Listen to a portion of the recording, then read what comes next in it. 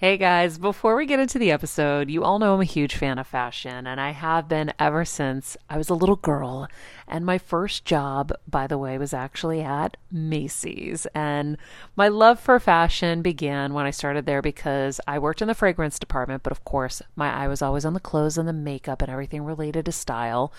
But here's the thing, my relationship with Macy's didn't end once my days of asking people walking by if they wanted to sample the latest scents came to an end. Nearly 20 years later, I still find myself choosing Macy's time and time again for literally everything. It's become a really beautiful full circle moment that they've been such amazing supporters of our show for so long. And when it comes to shopping, they have everything you need, whether I need a last minute outfit or Kevin needs a last minute outfit for our friend's wedding.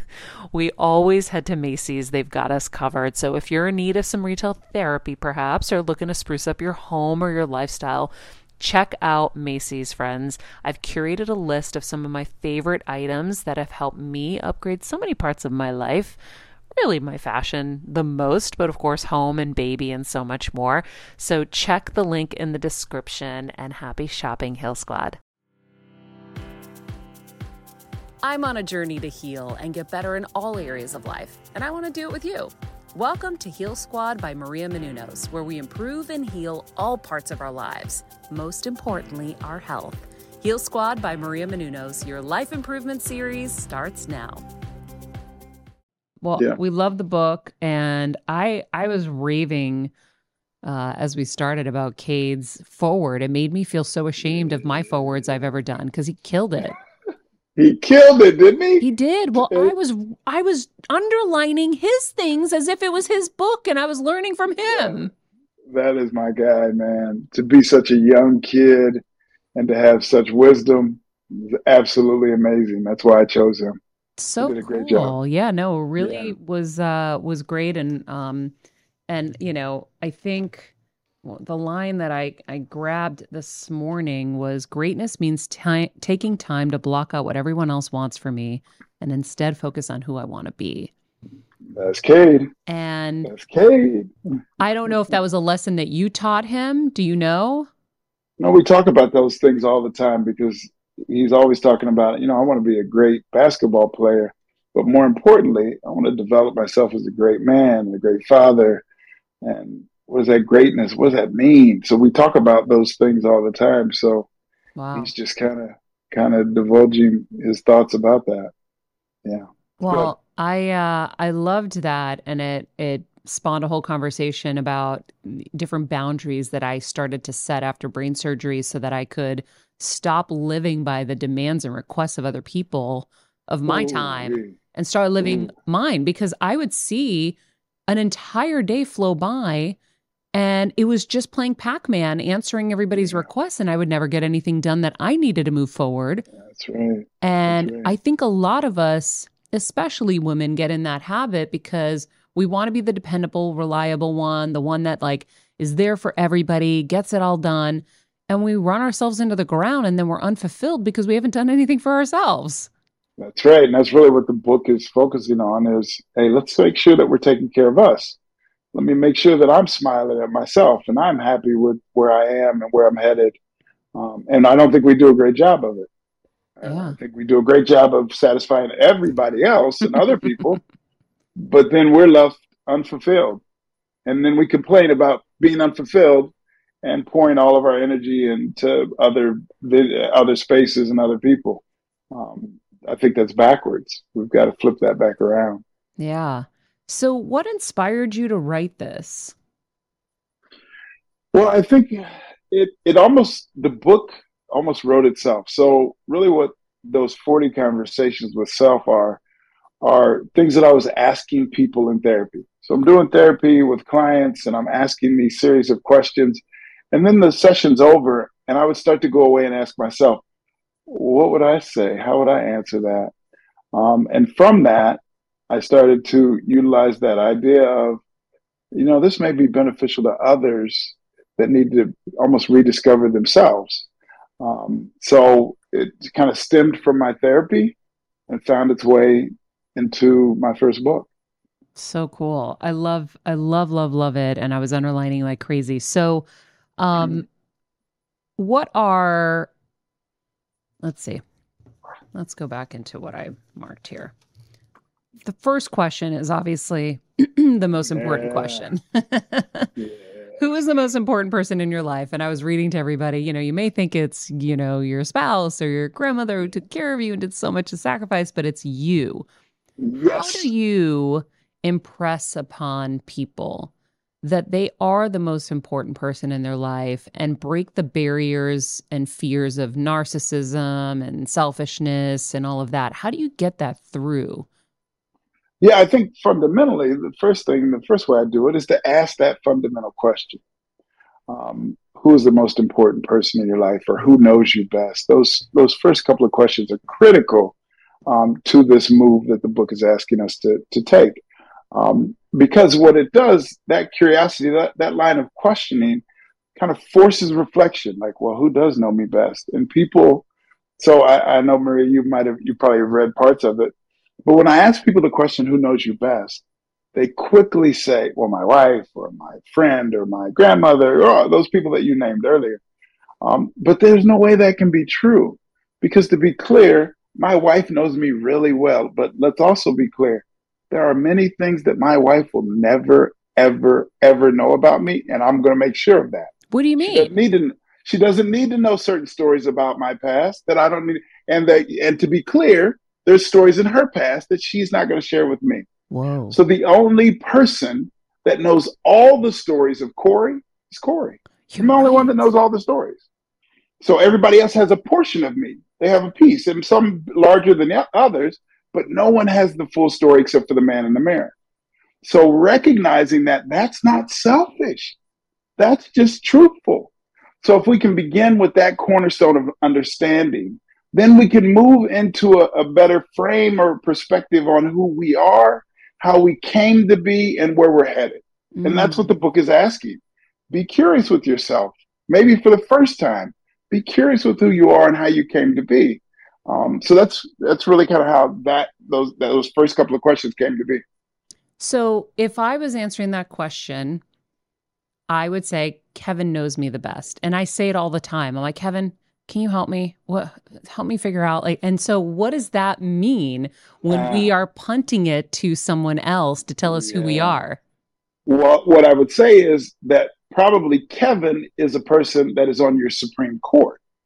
So he sits on your Supreme Court that you turn to Kevin and say, I'm trying to figure this out. You know me really well. What do you think I should do? What do you think my response should be? So Kevin is a Supreme Court member, but he in no way knows all about you, not everything. As I say that statement, you have things that run through your mind like, yep, he doesn't know Yeah, that. no, of All right, course. It's the guaranteed. first time Yeah, though that that's ever happened where you yeah, really, really realize, oh, he doesn't really know that's everything. right. And that's okay, though. Yeah. I think that we have to come to the understanding that that's okay. That's how life is set up. And if we understand that no one else knows all of us except us, then why wouldn't I befriend myself in a deeper way? I should be the best friend to Corey before anyone else, because to be clear, before I can be a good husband, before I can be a good therapist, before I can be a good father, before I can be a good piston, I have to first be a good Corey to Corey before I can do any of those other things. Because if I'm a good Corey to Corey, I show up as a better version of myself than all those other spaces because I understand myself. I know my boundaries. I know what my non-negotiables are because I've sat with myself and understood that. Now I can move with a deeper sense of the core of Corey, and other people will get a better version of that. I think that's simply, and not to say that simple is easy, because simple can be very complex and hard, but it's really simple. And the book is written, as you know, in a Hmm. very simple way, That's what I and that was love about it. purposeful, right? I did it. I mean, I could theorize and talk about all kinds of theory. I have a PhD from a Big Ten university. I could do that, but that's not helpful.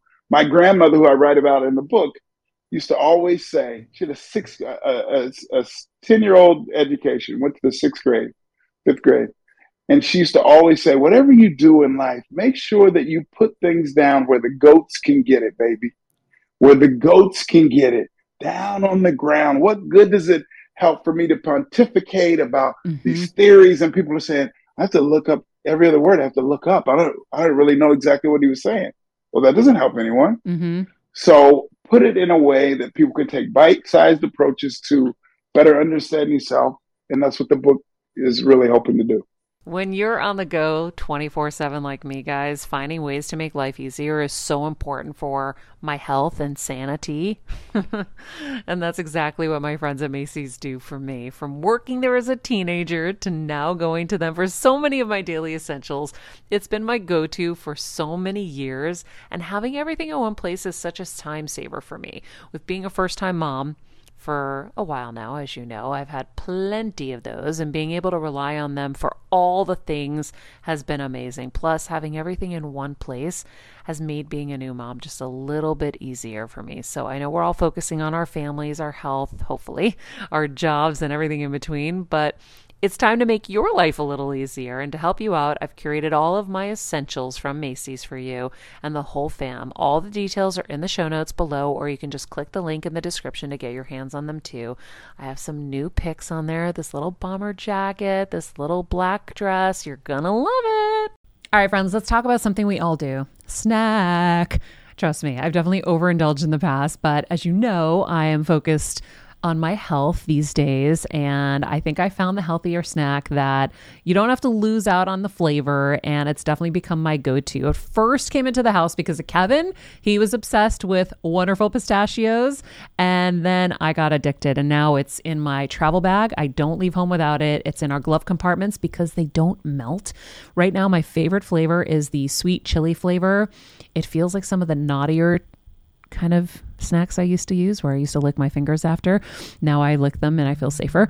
Plus, Wonderful Pistachios is one of the highest protein nuts. Each 1 ounce serving has 6 grams of protein, giving you over 10% of your daily value. That's crazy, guys. So if you're looking for the perfect snack, trust me and head over to www.wonderfulpistachios.com to snag a bag of wonderful pistachios. You're going to love them.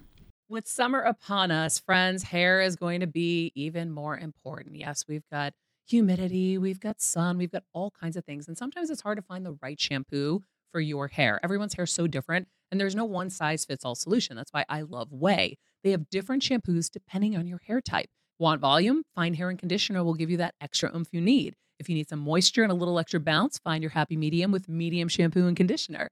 And for my peeps with thick hair like me, give your hair the hydration it deserves with thick hair shampoo and conditioner. Plus, you guys already know Way carries some of my favorite hair care products I use all the time, whether it's the leave-in conditioner, which is my go-to, or the hair oil. They give my hair this hydrating refresh all summer long. Wash your way to healthier hair. See what I did there? With shampoos and conditioners made just for you. Go to TheOuai, TheOuai.com. Use the code HealSquad for 15% off your entire purchase. That's theouai.com, TheOuai.com. Use the code HealSquad. Your hair deserves it. As a first-time mom with a baby, I'm always on the go, whether it's running errands, getting my coffee, going to doctor's appointments, or just spending quality time with little Athena. And that's why I rely on Wonderful Pistachios to keep me fueled and ready for anything, no matter where I am. Kevin even keeps a bag stashed in the nursery. For the nighttime hunger moments. Wonderful Pistachios comes in a variety of flavors and sizes, making them the perfect snack to have literally any time, whether I'm enjoying them during a quick break in between taping this show or I'm on the go and it's in the diaper bag. I do carry it in my travel bag and they're in my car. At this point, when I'm leaving the house, I think keys, wallet, Wonderful Pistachios. Bonus, Wonderful Pistachios is one of the highest protein nuts with 6 grams of protein in every 1 ounce serving. So on top of all that, they keep me feeling satisfied. I'm energized while I'm juggling all this crazy stuff in life. Next time you're looking for a convenient and guilt-free snack, head over to www.wonderfulpistachios.com and stock up on your favorite flavors today, minus the sweet chili. So if you don't have a relationship with yourself in that way, what are the best steps to take to develop? I think one of those initial steps is spending time with self. I think we won't do that because oftentimes, Maria, we get nervous to spend time with ourselves because we know that that person in the mirror knows all the secrets. Because I can BS you, Maria. You don't know me. I could tell you stories about this or that and how good things are, but you don't know when I end this call what's going on in my life, the struggles that I have. You don't know. So what we can do in life is BS everyone, including ourselves. Well, including ourselves, but the only way we can BS ourselves is to not engage with self.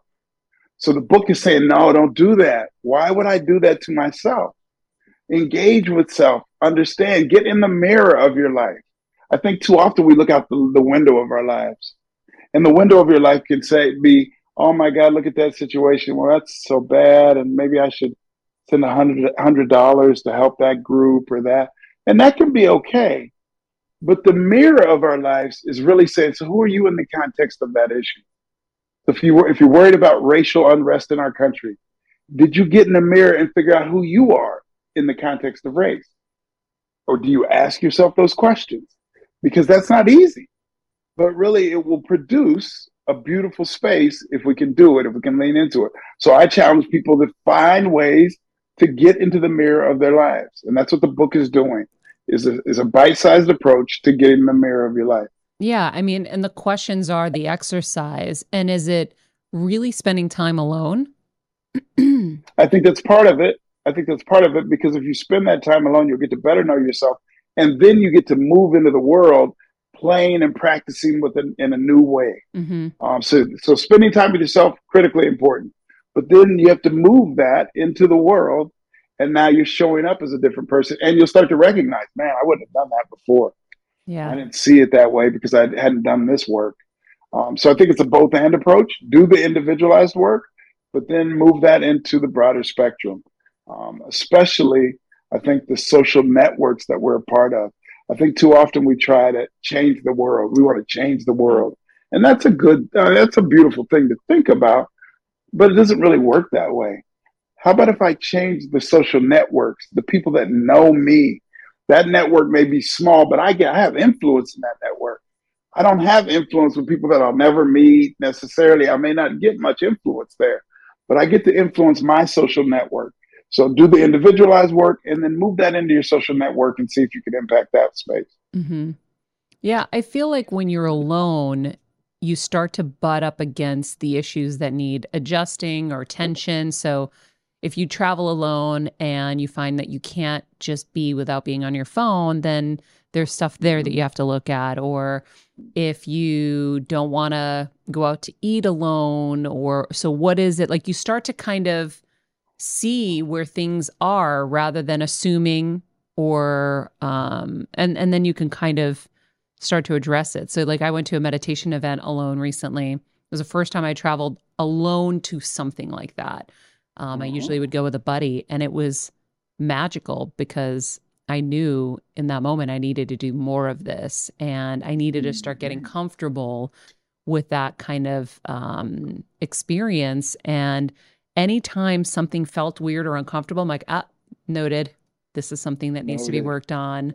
And I would catch it. But, you can't catch those things if your schedule's filled and if you have lots of people around and you're not putting yourself in these different kind of environments. And I think subconsciously we may set our lives up in such a way that we don't want to do that work. We don't want to spend time with ourselves. So if I stay busy and am helping everyone else, I can almost tell an untruth to myself. I talk about this in the book. Jean-Paul Sartre. So now here I'm going to theorize. I just said I wasn't. Jean-Paul Sartre, who was an existentialist, wrote about a concept called bad faith. And bad faith really is just saying that we tell ourselves these lies over and over. For instance, I'll say, I can never leave this job. I hate it, but it pays the bill, so I can never leave this job. That's absolutely not true. And you know it fundamentally and foundationally not to be true. But if you tell yourself that story enough, you'll believe I can't leave the job. It's just not possible for me. So finding ways to play with that untruth, and you said note it. Like, hey, let me note that I think I BS'd myself there. You can't do this or you can't do that. Maybe I could. And should I play with that more? So I think this concept of noting, as you just stated, is critically important to our deeper understanding of self. Yeah, absolutely. There was something I loved that you said in the book about in your process of this is that you will literally sit in your living room and not answer the door with people fully ringing the doorbell and seeing you sitting in there. Yes. I mean, what a practice. because I know when the doorbells just keep ringing and ringing, I get so anxiety or stress. I'm like, oh my God, enough. Why does everybody want to ring the doorbell today? But to get comfortable with not answering it, ooh, that's a good one. So let's be clear on this. When the phone rings, it is just an indication that someone would like to speak to you. That doesn't mean that I must answer the phone. Write that down. It's just telling me someone on the other end wants to say something, engage with me, ask me questions, offer an opportunity, but I may not be in the space that's what I need right now. So I'm going to let the phone ring. I'm going to decline the call because I don't need that right now. I'll get the message. I'll call them back, but that's not what I'm in need of. I'm spending time with myself. So the practice of sitting in my living room, in my sacred space, a chocolate leather chair that I have in my living room at home in Minneapolis.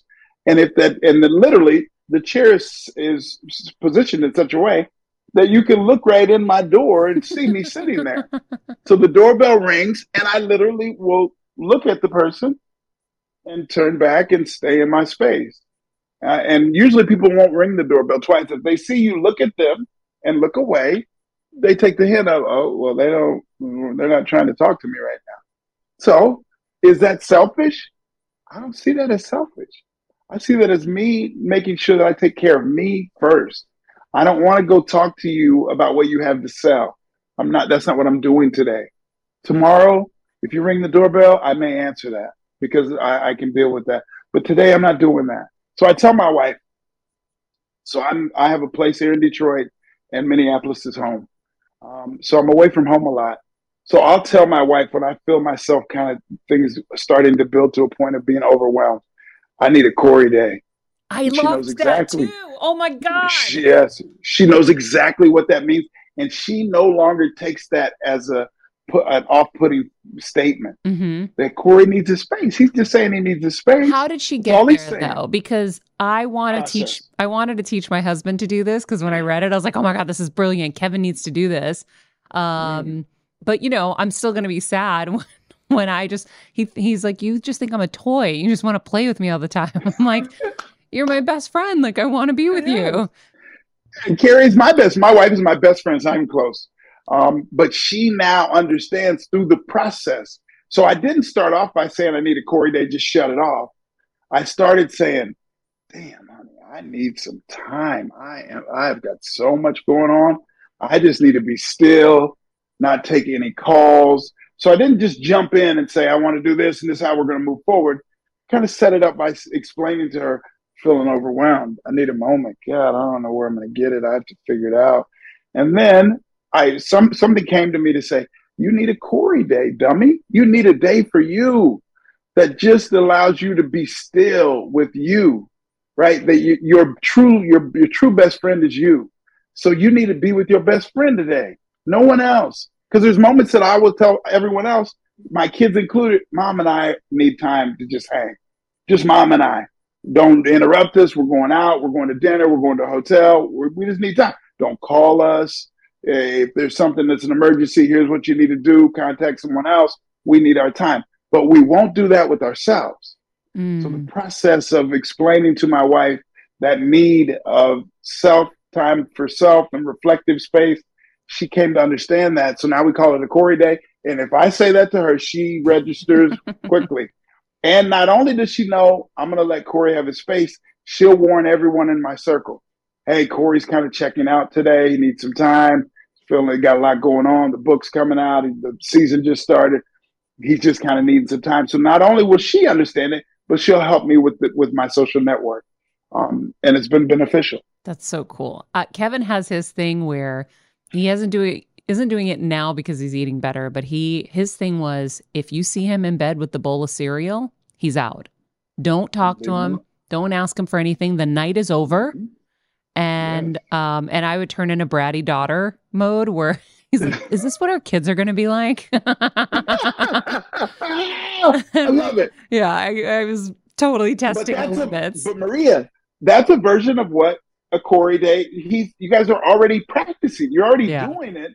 But so what I would add to that, the icing on that cake, that's a beautiful cake. The icing on that is to be intentional about it. not just happenstance and just happens I walk in, he's got a bowl of cereal, a bowl of ice cream in the bed, and it's telling me he kind of needs it. So how can he do that in an intentional way? Yeah. That I don't even need the bowl of ice cream to trigger, hey, I just need some space here. But everybody has so much guilt. How do you get people over the guilt? Let's not get it twisted. That guilt is fully self-imposed. That is fully self-imposed. That if I have guilt, I took that on. I took on that guilty feeling. So working to understand, I don't have to take that on. That's a mechanism that has been taught to us. I feel guilty that I didn't answer the door. I don't. You can feel it. If that's what you want to do, you go right ahead. I don't feel guilty about that. I don't feel guilty about a Corey Day because I'm not going to put that on myself. Let others do that work. If you choose to do that, you go right ahead. But I'm choosing something different. So that choice in that guilt space is something that we have to learn because we've learned that behavior. We have to unlearn that behavior. And it's hugely helpful. Yeah. I think, with spouses, it lets the air out of the balloon when someone is, giving you the permission to have that, right? So there was a moment recently, Kevin was super overwhelmed. Like, honey, just go away. Just go get a cabin, go do something and get out of here. And it just took the air out of the balloon and he felt so much better. He didn't even need to go after. Like, it helped so much. And I know with me sometimes he'll say, hey, if I'm going somewhere, do you want to just do this drive alone? Because he knows I love driving with the top down and just breathing. And is this something you want to do by yourself? And I'm like, yeah, I want to do this ride alone. Or I'll say, no, you can come. Or so we kind of do it. But I think the Corey Day really inspired me because I'm now realizing how much alone time I need and how much rejuvenation I get from it. And he's always known it. I was very foreign to it. But I think it's something we all need to really practice. So you talk about that permission giving. Someone gives you permission, right? Even when Kevin asks you, hey, do you want to just go alone? That gives you permission. Like, oh, it feels good because I got permission. I would say, let's make sure that we can give ourselves that permission. That Kevin doesn't need to ask me if I want to go alone. If I'm already saying, man, this would feel really good to kind of do it alone. But if Kevin wants to go, I'll let him go. But I would love to do it by myself. So how about we just take the step of saying, hey, Kevin, I'm going to ride up over here. I'm going to kind of drop the top and I'm going to do it by myself today. And what is he going to say? Enjoy that, sweetheart. Enjoy that time. I know you need that. Enjoy it. So you didn't even ask for permission. You gave yourself permission. And now what you did was notify those significant people that that's what you were up to. I think it's something we should practice. Yeah.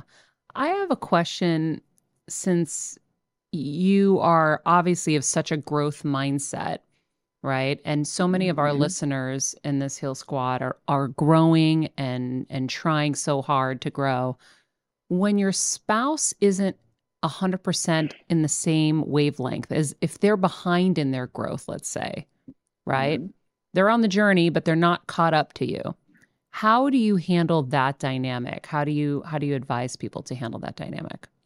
Well, I think that we have to find the chutzpah, the gumption, to be able to hold those conversations with people that we love and care about. That, hey, I'm getting a sense of feeling. We may not be exactly in the same space. And guess what, babe? That's okay. It's okay. But I want to verbalize that. This is, again, moving with intentionality. We don't want to be reactionary in life. And I think that's what we do a lot. We react, right? I think the flip of reactionary is intentionality. That if we can move with intention is saying, all right, I don't think that we're on the same page or we're not in the same growth space and it doesn't feel quite right. And I'm not trying to tell you that you need to catch up with me or I need to slow down. I'm just verbalizing it, because if we verbalize it, then we can do something about it. Because if we're not talking about it, I don't know that you feel like I'm not growing at the same. I thought we were on the same page. So no one said anything. Now in my head, I'm saying she's not growing with me in the same rate and it doesn't feel good, but I'm not going to say it. Well, how am I going to fix it? How are we going to change that? If no one's saying anything, you're thinking one thing, I'm thinking another. No one discusses it. Now what it does is build and fester itself until it boils over to a point where it turns into a blow up situation where you have not grown with me over the last 3 years, and I've been waiting for you. You didn't say anything about that. No one talked to you. You didn't tell me that. If you'd have told me that, I could have adjusted. But now we're in a point where we're now contemptuous. You've now said something to me that you can never take back. My grandmother used to say, baby, when you squeeze that toothpaste out, you cannot put it back in. Those words are toothpaste. So, and you can imagine, you squeeze that toothpaste out and try to put it back in, it's messy. It's never going to be, the tube is never going to be the same. So once you say those things that may be contemptuous, you're not growing with me, it's now set in stone. Now it's there forever. So before we get to that point, how about we discuss it? How about we put some things on the table? I think we can benefit from that. I love that.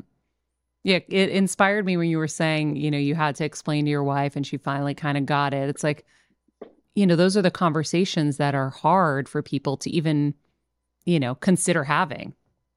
Yes, but let's recognize another thing, that anytime we feel discomfort, we will lean away because we don't want discomfort for the sake of discomfort or pain. I hate it. I don't want it. Get it away from me. But if we reframe that and say, this discomfort could be an indication that I'm growing. Oh, now all of a sudden I may lean into the pain. I may lean into the discomfort because it's telling me, hey, you're growing into a new space. It's what you wanted. It's not supposed to feel great the whole way through. But what we know on the other side is beauty, that the labor pains that a woman goes through is an indication that you're about to, the most beautiful thing in the world is on its way. And it hurts. It does not feel good. But I know something's coming. I'll deal with this because I know in a few hours, a few minutes, that I'm going to birth something that I'll love forever. So I'll deal with it. Yeah. But I think in life, it's very similar, right? That we want to lean into the pain. And the only way to really do that is to see that as an opportunity to grow, for growth.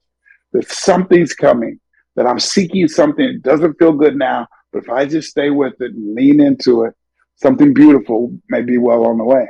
Yeah, I've seen that pattern in my life whenever things get a little like that. I just see it. I'm like, oh, that's my kind of trigger to know there's another, like a portal. It's a portal to the next level. Portal. That. And so I'm still in that. Yeah, I teach Kelsey that all the time. I'm like, things are going to be easy. You're going to, it's like I always look at it like a video game. So Super Mario Brothers, I go ancient, level 1, we finally figure out how to get through level 1. We just step on the mushroom and get the extra points. We do whatever. And then it's like, oh my God, now I can do level 1 so easily. Well, then you get to level 2 and it's like, oh shit, I didn't know that bogey was coming. I didn't know. Yes. And it's so there's a lot of discomfort again. And then you master that and then you go to the next level. So when I tell Kelsey as she's growing, I'm like, you're going to grow and then it's going to be, okay, I got this. And then all of a sudden you're not going to got it. And that's a good thing because then that means you have another level to go to and you're going to that next level. You just got to keep playing through. So if someone told you that you're going to have to fail 49 times for that 50th time success is there, you would rush to fail. Yeah. You'd rush to fail. Yeah. Oh, let's get this failure out of the way. Because on the 50th time, oh my God, something's there. I think life is the same way. Yep. Hey, let's get through this failure. I use a quote from Nelson Mandela. I live by this quote. And he said, in life, we never lose. We either win or we learn. Mm-hmm. It's very simple, very simple. But instead of looking at the negativity or things that don't go the way we want them as just loss, no, that's an opportunity for us to grow. My Piston squad is 1-3, so we started off rough. So just was talking to a number of our players last night. We lost last night. Said, hey, so what good does it do for us to lose these games if we don't learn, we don't get better from that loss? Then we'll be doomed to continue to repeat it. Mm-hmm. Keep turning the ball over, keep doing the same thing because we didn't learn from it. So learn from it. And that doesn't mean we won't make mistakes, but maybe we'll make different mistakes. I don't want to keep making The the same same. mistake, right? In life, quite similar, I believe. Yeah. Well, my favorite quote, well, two of them, obviously the Rocky Balboa quote. It ain't about how hard you hit. It's about how hard you can get hit and keep moving forward. I live by Mm-hmm. that. But the other one is by my favorite wrestler, Mr. Bob Backlund. And he said, you never lose unless you quit. True. And I it's agree so 100%. true. You never lose unless you quit. Yeah. Now, I'm not Yes. saying you can't quit anything in your life. There are things that you should, you make good decisions about and say, this isn't for me or whatever. That's fine. But you never really lose unless you quit. So when I was dreaming as a, little girl of immigrant parents in Boston cleaning nightclubs, when I was dreaming of my life and my career, I would visualize a ladder and I would see myself climbing this ladder and I would see people up ahead of me and they would make poor choices. And I was going to just keep making good choices and being a good person and doing the right thing. And I was going to keep climbing that ladder. And so I knew that there was no way to fail if I pitched a good game, if I just did all the right things, worked hard, was a good person. There was no way I wouldn't win in life if I So did let me that. ask you. So you said when you were a little girl, you would visualize the ladder. So that sounds like a past practice. Yeah. Do you still do it? Do you still do it? No. And that's a problem. Why? I don't Why know. would you not? Why would you stop? That helped you. That spurred you into all kinds of success. So that I think that's the mistake we make. We stop 100%. being imaginative. Mm-hmm. Why would I ever stop visualizing that ladder that helped me get to space A and B and C? And then we start to get to spaces and we say, all right, I guess I don't need to do that anymore. But we're not done. Nope. You're not done. You're right. This is the beginning of the rest of your life today, right here, this moment that we're in. The only moment that we truly have is this current moment. What happened 3 minutes ago is gone forever. What's going to happen 3 minutes from now is yet to be seen. The only truth that we have and the only reality that we sit in is this moment. So how engaging with that ladder visualization on a continual basis is critically important. But somebody sells us a bill of goods that says, well, once you get to a certain point, why would you imagine anymore? Well, the stories that seep in are, well, how much more do you want? And they make you feel greedy for wanting more. And those were the things that I think stopped the ladder process. I think also life hits and I was pretty Teflon, but they even got to me. And I think that at some point, all of those things accumulate and you get worn down and then you also have the stories of like, wow, I'm being greedy for wanting more. All of that becomes this recipe for stuck. Yeah, but listen though, why I'm gonna listen to someone else that may be envious about where I am, that wants me to stop? Yeah, you got enough. You got enough, Corey. So many people told me my dream of working in the NBA or the NFL with players therapeutically was too big of a dream. Why not just get a PhD and then work as a professor? That's a great job. You'll be great. The students will learn from you. That wasn't my dream, though. That's cool for someone else. That's not what I want.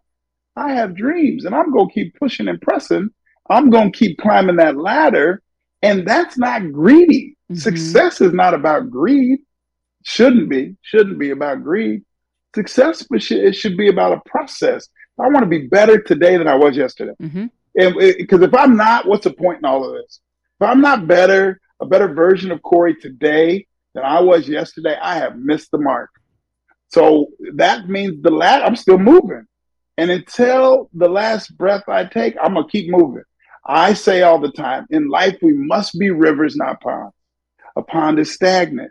Stagnant water just sits there. It can get nasty and messy. But a river is ever regenerating, ever flowing and moving and evolving.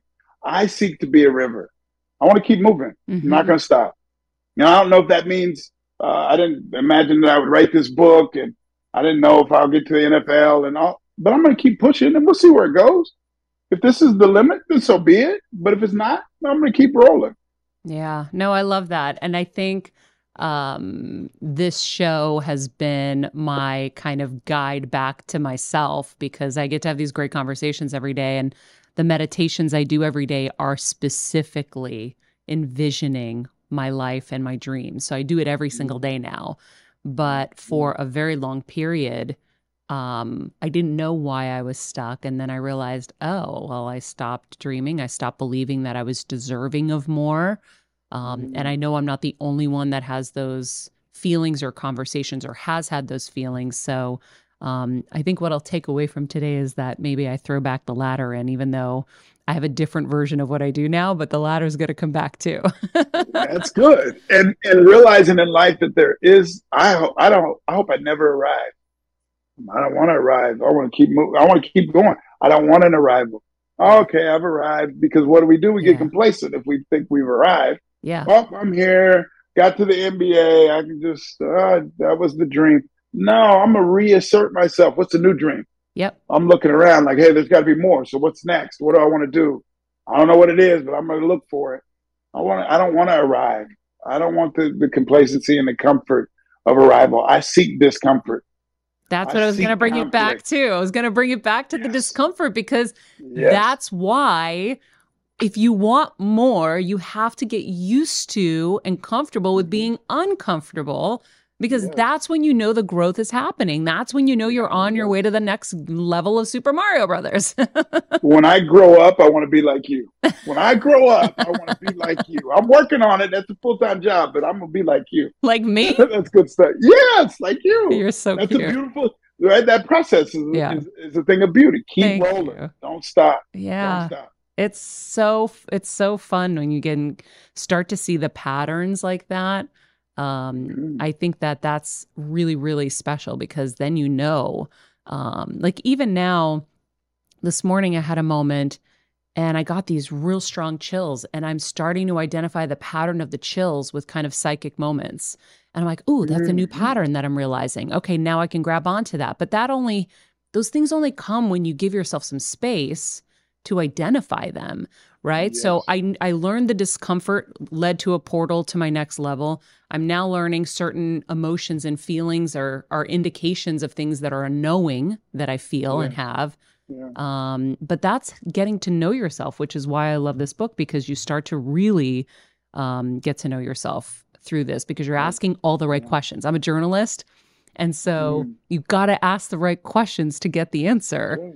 And so, and open-ended questions, open-end, right? If you can the more open-end you're going to get more of a response. If you say, do you like this or that? Well, I can just say this and I'm done. So tell me what it is that you like and why. Now, all of a sudden, people have to expand and expound upon something. And I think that's the beauty of life, right? I think that's exciting for me. I love it. I'm going to go to the booth. Kelsey, what are your questions? You know, I had one that this has been really hard for me. And I know you wrote, this is one of the questions in the book, talking about that inner voice, kind of that inner dialogue. And I feel like that's something that you also talk about a lot about awareness in the book. That's something that I recently have become so aware about, how negative my inner voice is. And I think a lot of us struggle with that and struggle with knowing how to change that. And I don't know if it is something you necessarily change, but I wanted your help and opinion on that. Yeah, it is something you can change. You're talking about the concept of self-talk. Yeah. That as I'm talking, I don't have to wonder if Maria is talking to herself, because she is. She's, well, what's the next question? Should I go to the booth next? Right? There's a conversation that's always happening. So that means that we have much more influence on ourselves than all the people in our lives combined that will talk to us. We talk to ourselves more than everyone in our lives combined.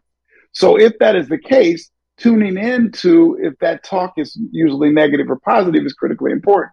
What you'll find oftentimes is I'm negative with myself. And the nastiness in that is, if I took those negative things that I say to myself, about myself, and gave a script of negativity that I say to myself to someone else and said, hey, say these things to me, would I remain friends with them? Hell no, I wouldn't. I would be seeking to get away from them. But we do it to ourselves all day, every day. So what we need to do is see our mindset, our thinking, those conversations that we have with ourselves as an echo chamber. And that echo chamber can be filled with negativity. But what you can do with that echo chamber is begin to put positivity in to push that negativity out of the echo chamber. So if you're aware of your self-talk, and most people are not, it's just happening all the time, but you don't tune into it. So first of all, let's become aware. All right, what am I saying to myself? Oh, that's not good. All right, so what do I want to do now that I'm aware? I want to change that little by little. The African proverb, how do you eat an elephant? One bite at a time. One bite at, so you don't try to change it all. I'm not trying to change all my self-talk to positive overnight, but little by little, I'm just going to replace some of that negativity with positivity. And as you go, you'll start to find, man, I'm starting to be more positive with myself. And what we know, the more positive I am with my self-talk, the more positive outcomes I'll have in life. Pretty simple. Doesn't mean it's easy, but relatively simple. So that is the work. Become aware of it. It sounds like that's what you did. And now start to change it little by little. Thank you. So helpful. I like that. I like that adding the little bit of positive, because I think that and I know you and I talked about this briefly. It's like it can be so overwhelming when so many people are telling you to do so many things and there's so many solutions out there, and then you're paralyzed and you do nothing. So it's like that little bit, those little baby steps, like you said, eating just a little bit of the elephant. It's not the whole thing. So thank you. I love that. Well, good stuff. I feel like your aha moment hits with the right message and the right time and the right person. So it may not have happened yet, and it may have just happened now. I know for me, the meditations I started earlier this year with Dr. Joe Dispenza. Are you familiar with him, Dr. Yeager? No. Dr. Joe Dispenza, I think you would love him. So when he started making me aware of my thoughts and how much weight our thoughts carry and how we're the creators of our lives and our thoughts have such a huge impact, I would, in the morning, in the shower, every day, be conscious of what was coming in, and I would catch it with a mitt, like a baseball player. I would literally catch the thought, and I would say, does it serve me? And I'd be like, nope. And I would release it. And then I say, what do I want to think? And how do I want to feel? And I would do what you're saying. Basically, I would replace it with, where do I want to go? So I would take the negative thoughts or the negative talk, catch them, throw them out, and redirect to where I wanted to go. And that became a habit eventually, to a point where I was like, oh, I've really shifted what comes inside here. And that really is making me so much happier. Yes. And it makes a lightness and a float kind of vibe for yourself that you start to have. And then everything is possible. And then everything starts clicking and everything starts happening. But it really starts with your self-talk and your thoughts. 100%. And you did it little by little. Catching it is about that awareness. I have to be aware. So I can't catch it if I don't know what's happening. So if I'm aware, all of a sudden I start to catch it. And not only did you catch it, but you said, okay, let me look at that. Does that serve me? Is that good for me? No, it's not. All right, I'm tossing that. And when I toss it, what do I replace that with? Some level, some version of positivity that will serve me. So we should be in the business of serving ourselves. There's a song by Tony Jones, and the name of the song is Energy Budget. Ooh. It's an absolutely beautiful concept that I have to budget my energy. Budgeting my energy. Where will I give my energy? Where do I choose to give it? And part of that is catching those negative thoughts and turning them into positive and figuring out, all right, so Kevin, I can give you this much energy because I have the energy to give. I think one of the struggles that we have in life is that we seek to pour everyone's glass full. But if I look at my glass, it's only a quarter filled. It's only partially filled. That's a mistake. I need mine filled all the way to the top. And once it's full, anything left, you got. You can have it. Everyone else can have it. But I have to fill mine first. How silly is it that I'm pouring your glass full and I have a fourth of a glass? Yep. It doesn't even make sense if we think about it. And yet that's what everybody does. That's what we all do. Yes. I'm not doing that. I'm not in that business any longer. That's just an old business, and other people can be in that business. That's cool. I'm not going to be in that business. I want my glass filled, and anything left, I'll give it to you readily and gladly. That's so cool. I've come up with a new one recently where it's like, is this loving for me? Is this something that's loving for me? If it isn't loving for me, then I'm not going to do it. And I ask myself at the end of the night, what did I do that was loving towards myself today? And what did I do that was maybe not so loving towards myself, so I can take stock of where I need to make adjustments. And so it's a similar thing with the glass. I can't wait for my husband to hear this interview because his glass is always empty and I don't know where he finds the reserves to pour. He's like probably, was it Robin Hood that stole from the rich and gave to the poor? Gave to the poor, yeah. I think that's what he is. He's like an energy Robin Hood. You should listen to that song, Energy Budget. You'll love it. I will. You'll absolutely love it. Yes. I want to ask you about, you talk about the difference between treatment and healing. And I really want you to share that with everybody before we wrap out. Yeah. So treatment, I know we don't have a lot of time, so I'll be brief. And I could expand on this for a while, but treatment and healing is something that I think we should do a better job of differentiating between. So for instance, metaphorically, if you cut your arm wide open, what you'll do is go to the doctor and they will look at it and say, okay, here's what we're going to do. We're going to clean it out. Then we're going to put this ointment in and then we're going to sew it up. So it's all treatment. Very important, critically important. But the body will then go about the job of healing that wound. The body will do it. So all healing must come from within, cannot come from outside. It must come from within the individual, within the community. All healing must come from within. So do we seek treatment? My work is treatment work. The therapist, I do treatment, but I get to help facilitate the healing in you. But I realize and recognize that must come from you, that I can't give you healing. I cannot heal you. I can help facilitate that healing in you. So recognizing that, I think, is an important distinction that will help us. Go seek that treatment if that's what you are in need of, but realize that you have everything within you to heal yourself. So that's that differentiation I think is really important. I love it. Well, we definitely have enough to talk about for like a part 2 and a part 3. So hopefully you'll come back. In the meantime, we'll put everything Dr. Corey Yeager in the summary of this episode so you can find the book, How Am I Doing, and anything else that you need to know about Dr. Corey. Thank you so much for this today. This was amazing. Yeah, I had a blast. Thank you so much for having me. This podcast and all related content published or distributed by or on behalf of Maria Menounos or mariamenounos.com is for informational purposes only and may include information that is general in nature and that is not specific to you. Any information or opinions expressed or contained herein are not intended to serve as or replace medical advice, nor to diagnose, prescribe, or treat any disease, condition, illness, or injury, and you should consult the healthcare professional of your choice regarding all matters concerning your health, including before beginning any exercise, weight loss, or healthcare program. If you have or suspect you may have a healthcare emergency, please contact a qualified healthcare professional for treatment. Any information or opinions provided by a guest expert or host featured within website or on company's podcast are their own, not those of Maria Menounos or the company. Accordingly, Maria Menounos and the company cannot be responsible for any results or consequences or actions you may take based on information or opinions. Well, that's it for today, Heal Squad. Before I let you go, I want to make sure you don't forget to take care of yourself today. I'll be making sure I'm not forgetting to get outside, do my meditations, and of course, keep myself fueled with some sweet, chili, wonderful pistachios. Wonderful pistachios, as you know, are my go-to when hunger strikes because they're one of the highest protein nuts, providing all 9 essential amino acids, and they're great for on-the-go snacking. So, when you're ready to elevate your snacking game, visit wonderfulpistachios.com to grab a bag.